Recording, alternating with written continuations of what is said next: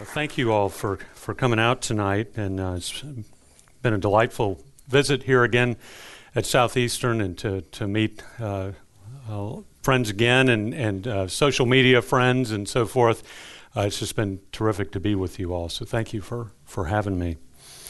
I want to open with a story about the Constitutional Convention. In 1787, at the Constitutional Convention, time dragged as delegates bickered about representation in Congress. Virginia's James Madison insisted that the states with more people should possess more power. The small states knew that under the Articles of Confederation, America's existing national government at the time, all states had equal authority, regardless of population. So why should the small states give up that power under a new constitution? And the convention might have failed at this point. It really could have. And if it had, the country would have continued to struggle under the inefficient, some said feckless, Articles government, or the new American nation might have simply disintegrated. At this critical moment, the octogenarian Ben Franklin took the convention floor. Calling for unity, he asked delegates to open sessions with prayer. As they were, quote, groping as it were in the dark to find political truth, he queried, "How has it happened that we have not hitherto once thought of humbly applying to the Father of lights to illuminate our understandings? If they continue to ignore God," he said, "our projects will be confounded, and we ourselves shall become a reproach and a byword down to future ages." This man, who called himself a deist, now insisted that delegates should ask God for wisdom. This was strange, because classic deists did not believe that God intervened in human affairs. Even more strange, he was one of the few delegates who thought that opening sessions with prayer was a good idea. His motion was tabled. So, what kind of deist was this elderly man, calling on America's greatest political minds to humble themselves before God? Franklin's work at the Constitutional Convention was the culmination of his spectacular career.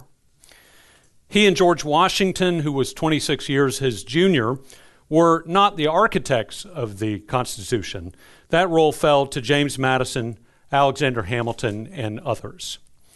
But Franklin and Washington were the two most famous Americans in 1787, and delegates looked on Franklin with respect and awe.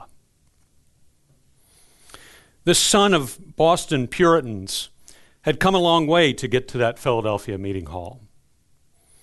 In the late spring of 1787, he exchanged letters with his beloved sister Jane Mecom, who was an evangelical Christian, and the sibling who maintained the longest correspondence with and the deepest influence on Franklin. They reminisced about their humble beginnings as the children of a candle maker. And Mecom had remained a person of humble means and relative anonymity, while her brother's fame had skyrocketed.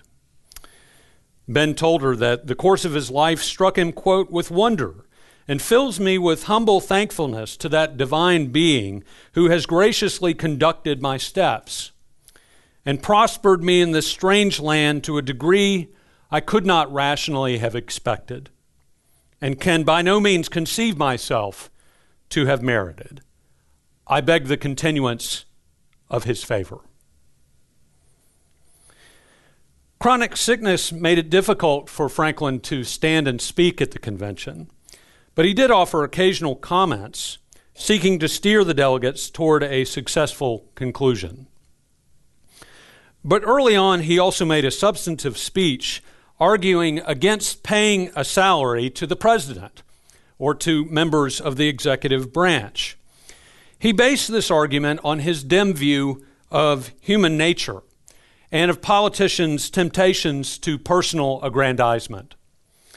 Quote, "There are two passions which have a powerful influence in the affairs of men," he declared. These are ambition and avarice, the love of power and the love of money. Place before the eyes of such men a post of honor that shall at the same time be a place of profit, and they will move heaven and earth to obtain it. I will make no comments about current political affairs at this point. Such corruption had ruined British politics, Franklin said, and he wished to uncouple America's government from the profit motive. Citing Exodus 18:21, Franklin reminded delegates that the best rulers were men hating covetousness. If you turn politics into an avenue for personal gain, he said, only the most, quote, bold and violent men would want to enter. Lest delegates dismay his pay proposal as utopian, he cited examples of offices in which people served for little or no money. The arbiters of Quaker meetings, for instance, heard disputes that would have otherwise gone to secular courts. These duties were tedious, yet Quaker leaders performed them for no compensation. He also pointed to the virtuous Washington, who took no salary as the general of the Continental Army, though to be fair, he did submit expenses. The convention, again, declined to support Franklin's proposal. But Franklin was participating in a bigger conversation that ran all through the constitutional debates. What kind of government could best account for the dangers inherent in human nature? Although Americans disagreed on the answer, they did not dispute the premise. Men were not angels, as Madison wrote in Federalist 51. They could not be trusted with unchecked power. Franklin joined a more controversial debate at the convention with his proposal for prayer on June 28th. He had lived a long time, he reminded delegates, and he had become ever more certain that God oversaw human affairs. Franklin was convinced that Providence had shepherded Americans through the revolutionary crisis. It was foolish not to call on God again. He reminded them of the early days of the war, when the patriots had prayed, often in that same room, for God's help. At its best, faith inculcated public spiritedness and it suffocated selfishness. God had led them to the point where they could now frame the best possible government. And have we now forgotten that powerful friend, he asked. Citing Psalm 127, Franklin said that, except the Lord build the house, they labor in vain that build it. Furthermore, he declared, I firmly believe this, and I also believe that without his concurring aid, we shall succeed in this political building no better than the builders of Babel. Prideful strife would confound their work and turn their proceedings into a farce. This was the most remarkable religious episode of Ben Franklin's life.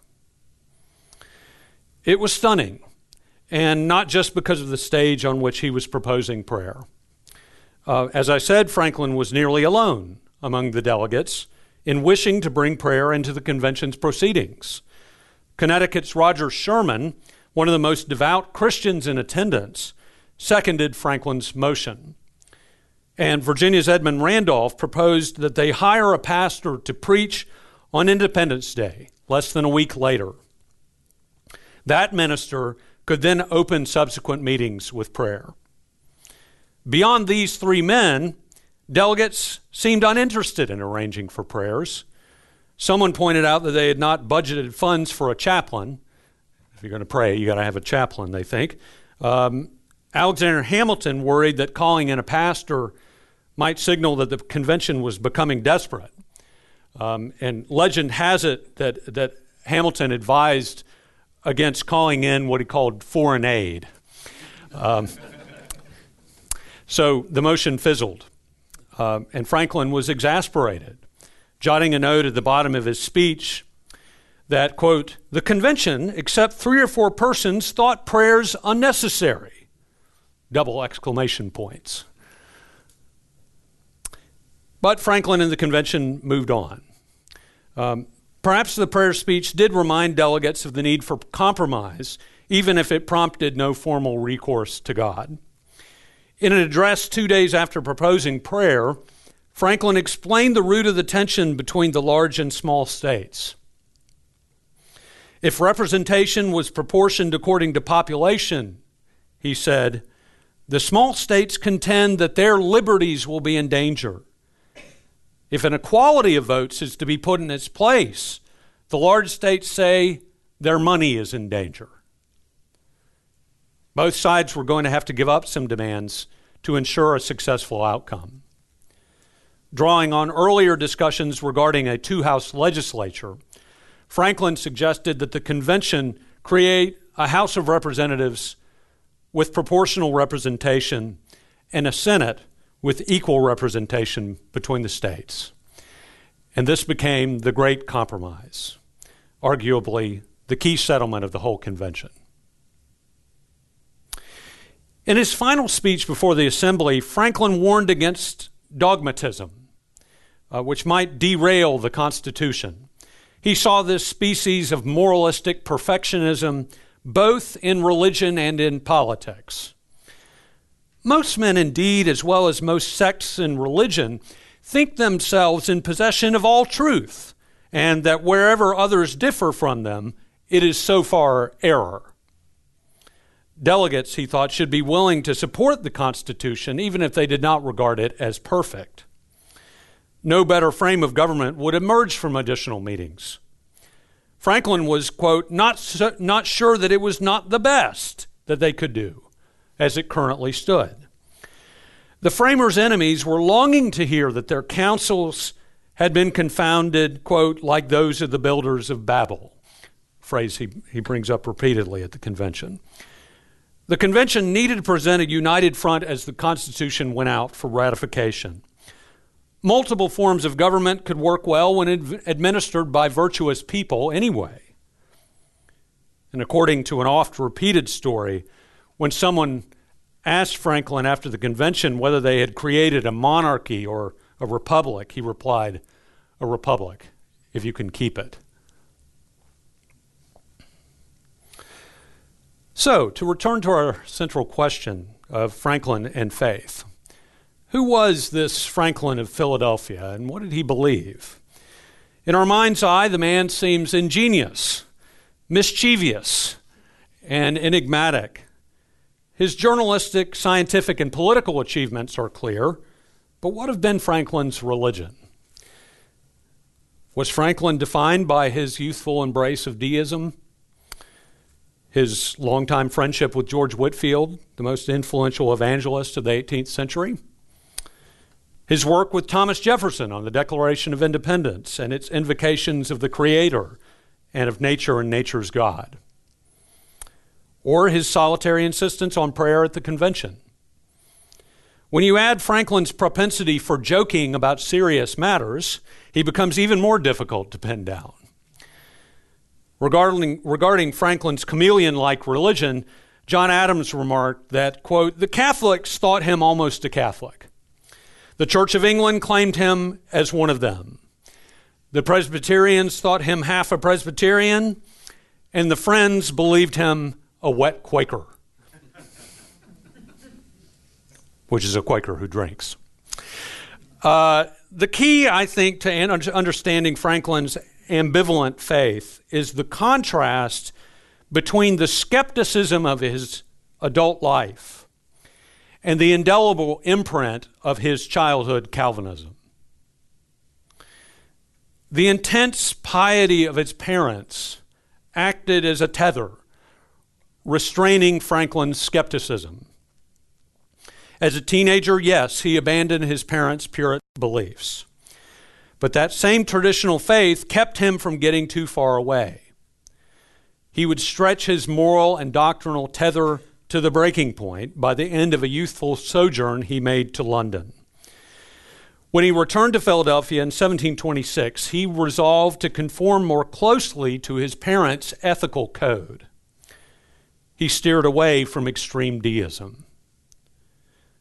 Could he craft a Christianity centered on virtue rather than traditional doctrine and avoid alienating his parents at the same time? More importantly, could he convince the evangelical figures in his life, his sister Jane Mecom and the revivalist George Whitefield, that all was well with his soul? He would, in time, have more success convincing his sister than convincing George Whitefield. When he ran away from Boston as a teenager, Franklin also ran away from the city's Calvinism. But many factors, his Puritan tether, the pressure of relationships with Christian friends and family, disappointments with his own integrity, repeated illnesses, and the growing weight of political responsibility all kept him from going too deep into the dark woods of radical skepticism. Franklin explored a number of religious opinions, and even at the end of his life, he remained non-committal about all but a few points of belief. This elusiveness has made Franklin susceptible to many religious interpretations. Some devout Christians, beginning with the celebrated 19th century biographer Parson Mason Weems, have found ways to mold Franklin into a faithful believer. Weems opined that, quote, Franklin's extraordinary benevolence and useful life were imbibed even unconsciously from the gospel. And there's something to this notion of Christianity's unconscious effect on Franklin. But Weems had to employ indirection because of Franklin's repeated insistence that he doubted key points of Christian doctrine. Other Christian writers could not overlook those skeptical statements. The English Baptist minister John Foster wrote in 1818 that, quote, love of the useful was the cornerstone of Franklin's thought, and that Franklin, quote, substantially rejected Christianity. One of the most influential interpretations of Franklin's religion appeared in Max Weber's classic study, The Protestant Ethic and the Spirit of Capitalism, 1905. For Weber, Franklin was a near-perfect example of how Protestantism, drained of its doctrinal particularity, fostered modern capitalism. Franklin's The Way to Wealth, 1758, which distilled his best thoughts on frugality and industry, illustrated the spirit of capitalism, quote, in near classical purity, Weber wrote, and simultaneously offers the advantage of being detached from all direct connection to religious belief. For Weber, Franklin's virtues were no longer a matter of just obeying God. Virtue was also useful and profitable. Franklin, admonished by his, quote, strict Calvinist father about diligence in one's calling, presented money-making and success as products of, quote, competence and proficiency in a vocation. Weber's Franklin grew up in an intense Calvinist setting, but redirected that zeal toward virtuous labor in a profession, namely printing. There's a lot to recommend in Weber's portrait. As an adult, Franklin touted ethical responsibility, industriousness, and benevolence, even as he jettisoned Christian orthodoxy. Many recent scholars have taken Franklin at his word by describing him as a deist. Others have called him everything from a, quote, stone-cold atheist, which is ridiculous, he was not an atheist, to a man who believed in the, quote, active God of the Israelites, the prophets, and the apostles. Deism stands at the center of this interpretive continuum from atheist to devout Christian. But other than indicating skepticism about traditional Christian doctrine, deism could mean many things in the 18th century. And the beliefs of different deists did not always sync up. Some deists said they believed in the Bible as originally written. Others doubted the Bible's reliability. Some deists believe that God remained involved with life on earth. Others saw God, yes, as a cosmic watchmaker, winding up the world and then letting it run on its own. Deism meant different things to Franklin over the course of his long career too, and he didn't always explain those variant meanings. So I'm not opposed to calling Franklin a deist, and I do so in my book, but deist does not quite capture the trajectory or texture of Franklin's beliefs. I gratefully draw from aspects of Weber's analysis and those of many other commentators on Franklin's religion. But adding to the themes of Franklin's skepticism and ambivalence, my book shows how much Franklin's personal experiences shaped his religious beliefs. Like Abraham Lincoln, Franklin's early exposure to skeptical writings undermined his confidence in Christianity. But books alone could not erase Franklin's childhood immersion in Puritan piety. His ongoing relationships with evangelical Christians made it difficult for him to jettison the vocabulary and precepts of traditional faith altogether. Although his view of providence vacillated, the weight of the American Revolution fostered a renewed belief in him that history had divine purposes.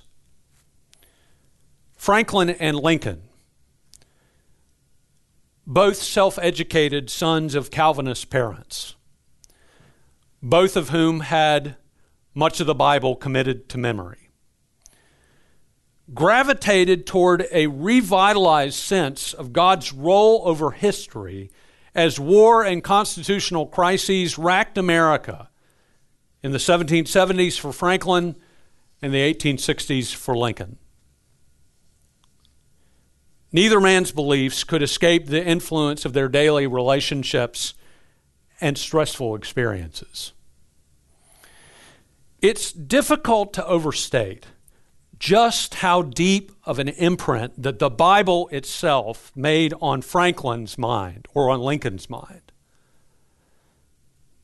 or on either man's way of speaking and writing. You know that even many professing Christians today are unfamiliar with large portions of the Bible, especially in the Old Testament. And many professing Christians today don't know much about current theological debates. Franklin knew the Bible backward and forward. Biblical phrases are ubiquitous in Franklin's vast body of writings. The Bible framed the way that he spoke and he thought. Even as he embraced religious doubts, the King James Bible colored his ideas about morality, human nature, and the purpose of life. It served as his most common source of similes and anecdotes. He even enjoyed preying on friends' ignorance of Scripture in order to play jokes on them.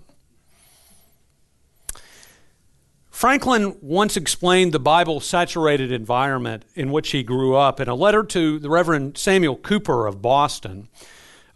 Franklin was arranging for the publication of one of Cooper's sermons in Europe. But Franklin needed to annotate the sermon with biblical references. Quote, "It was not necessary in New England, where everybody reads the Bible and is acquainted with Scripture phrases, that you should note the text from which you took them," he told Cooper. "But I have observed in England as well as in France that verses and expressions taken from the sacred writings and not known to be such appear very strange and awkward to some readers. And I shall therefore, in my edition, take the liberty of marking the quoted texts in the margin." Franklin did not need Cooper to insert the Bible references. He knew them by heart. As a child of the Puritans, Franklin instantly recognized Bible phrases when he read them, even from obscure portions of the text. So the shadow of Scripture loomed over his long life. Franklin then was a pioneer of a distinctly American kind of religion. I'm tempted to call it an early form of, quote, Sheilaism, which is the individualist religion described in Robert Bella's celebrated book, Habits of the Heart, 1985. And in Bella's Sheilaism, this is obviously derived from a woman that he interviewed about her beliefs, the individual conscience is the standard for religious truth, not any external authority. But I think Franklin's protege, Tom Paine, might be a better choice as a founder of Sheilaism, with Paine's declaration in The Age of Reason, 1794, that, quote, "My own mind is my own church." Now, I think Franklin was too tethered to external Christian ethics and institutions to be a forerunner of Sheilaism. Instead, Franklin was the pioneer of a related kind of faith, what I call doctrineless, moralized Christianity. Doctrineless, moralized Christianity. Franklin was an experimenter at heart, and he tinkered with a novel form of Christianity, one where virtually all beliefs became non-essential. The Puritans of his childhood focused too much on doctrine, he thought.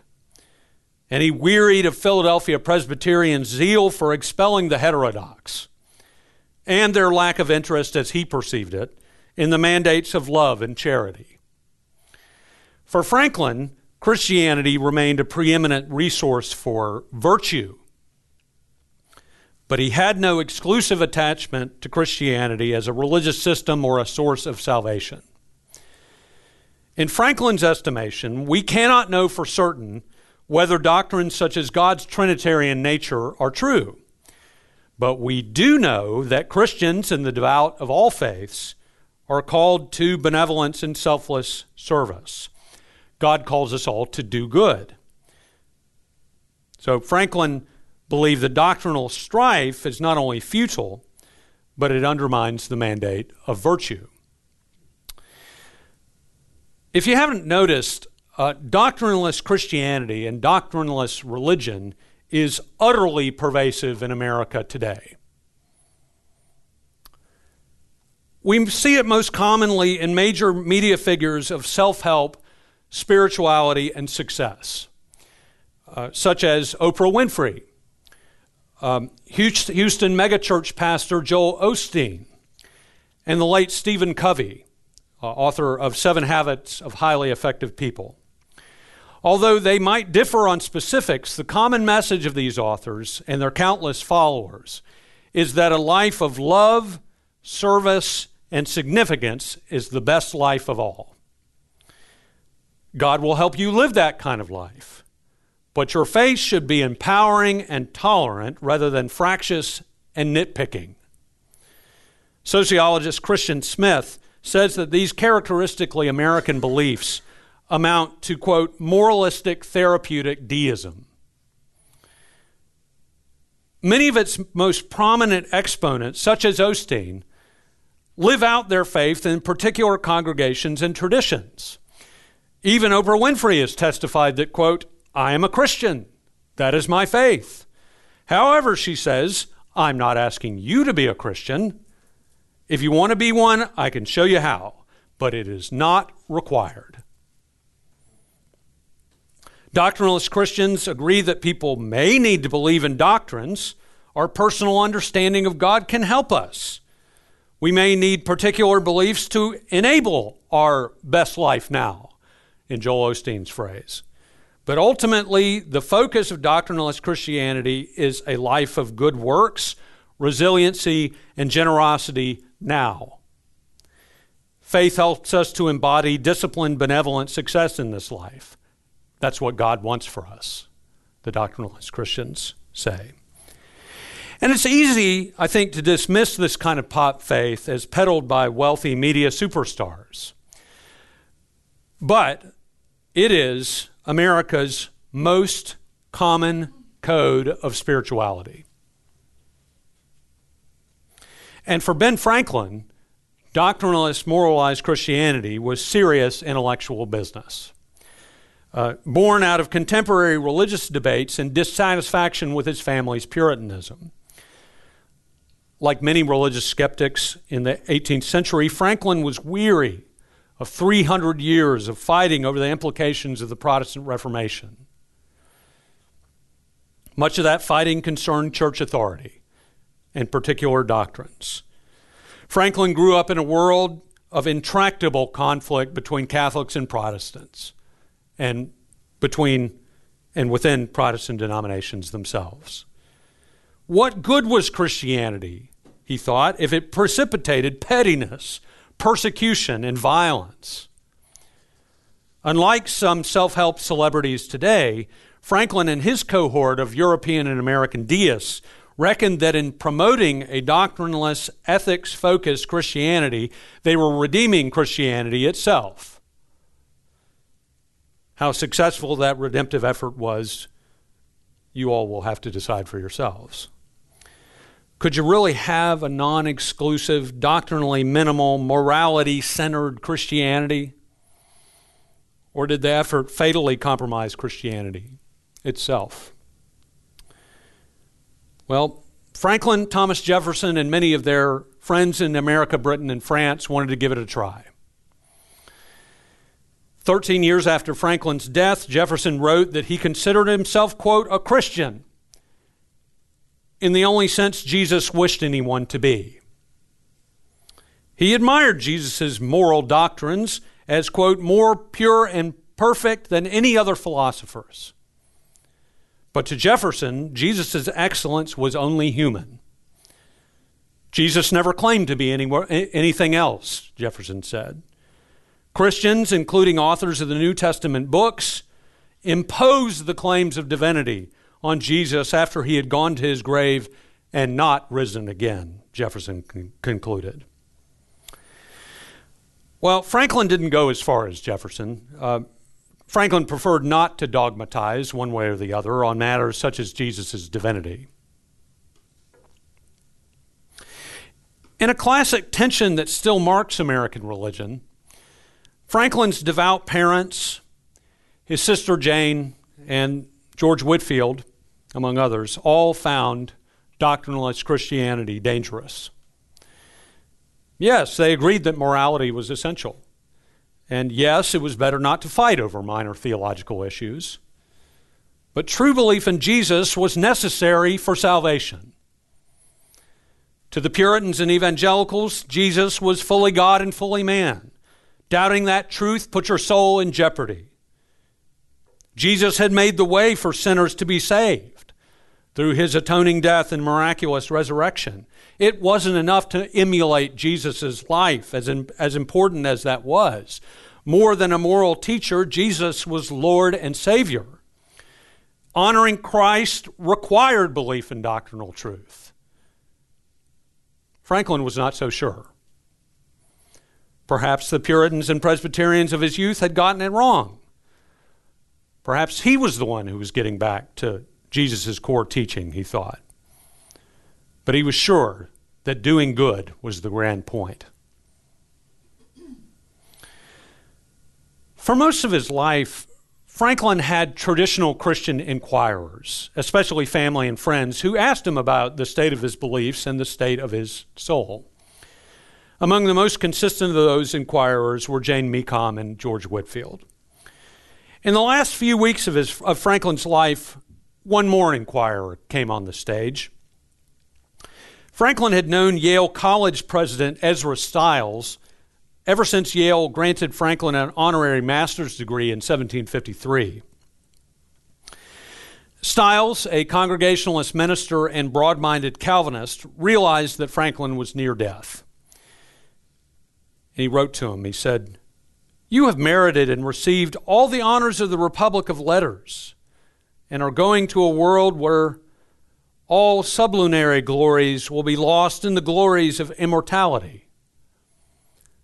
But Stiles paused. Would it be impertinent for him to ask about his belief in Christ? quote, "As much as I know of Dr. Franklin," Stiles confessed, "I have not an idea of his religious sentiments. I wish to know the opinion of my venerable friend concerning Jesus of Nazareth." Stiles adored Franklin, but still he wished Franklin would have clear title to, quote, "that happy immortality which I believe Jesus alone has purchased for the virtuous and truly good of every religious denomination." Franklin respected Stiles, and so 5 weeks before Franklin's death, he penned a response, which he asked Stiles to keep confidential. And apparently he didn't, since we're here talking about it. "You desire to know something of my religion. It is the first time I have been questioned upon it," Franklin wrote, which is untrue. I don't know why he said that. His parents, Jane Mecom, George Whitfield, and others had been asking him about it all his life. Anyway, he continued, "I do not take your curiosity amiss and shall endeavor in a few words to gratify it," he wrote. "Here is my creed. I believe in one God, creator of the universe, that he governs it by his providence, that he ought to be worshiped, that the most acceptable service we can render to him is doing good to his other children, that the soul of man is immortal and will be treated with justice in another life, respecting its conduct in this." Thus, at the end of his life, Franklin was a providentialist, a believer in the duties of worship and benevolence, and he expected God would rule in a final judgment. Then he continued, "As to Jesus of Nazareth, my opinion of whom you particularly desire, I think the system of morals and his religion as he left them to us the best the world ever saw or is likely to see." But he still had doubts. Quote, I apprehend Christ's teachings have received various corrupting changes, and I have some doubts as to his divinity. Though it is a question I do not dogmatize upon, having never studied it." Franklin never doubted how admirable Christ's moral teachings were. He just did not know if he could accept the New Testament's doctrinal claims about Jesus. Turning, as usual, to a joke, Franklin said that he thought, quote, "It needless to busy myself with it now, when I expect soon an opportunity of knowing the truth with less trouble." In other words, he's going to die soon, and he'll find out soon enough. In spite of his qualms about traditional Christianity, he said that he, quote, "saw no harm, however, in its being believed, if that belief has the good consequence, as it probably has, of making his doctrines more respected and better observed." For Franklin, the point was never just belief, but virtuous action. Quote, "I shall only add respecting myself," he concluded his letter to Stiles, "that having experienced the goodness of that being and conducting me prosperously through a long life, I have no doubt of its continuance in the next, though without the smallest conceit of meriting such goodness. God had always been good to him," he said, and Franklin saw no reason to think that God's kindness would stop when he died. And die he did on April 17th, 1790. And he left the enigma of his faith unresolved. But in his code of doctrinalist, moralized Christianity, he became the founding father of perhaps the most pervasive kind of spirituality in the Western world today.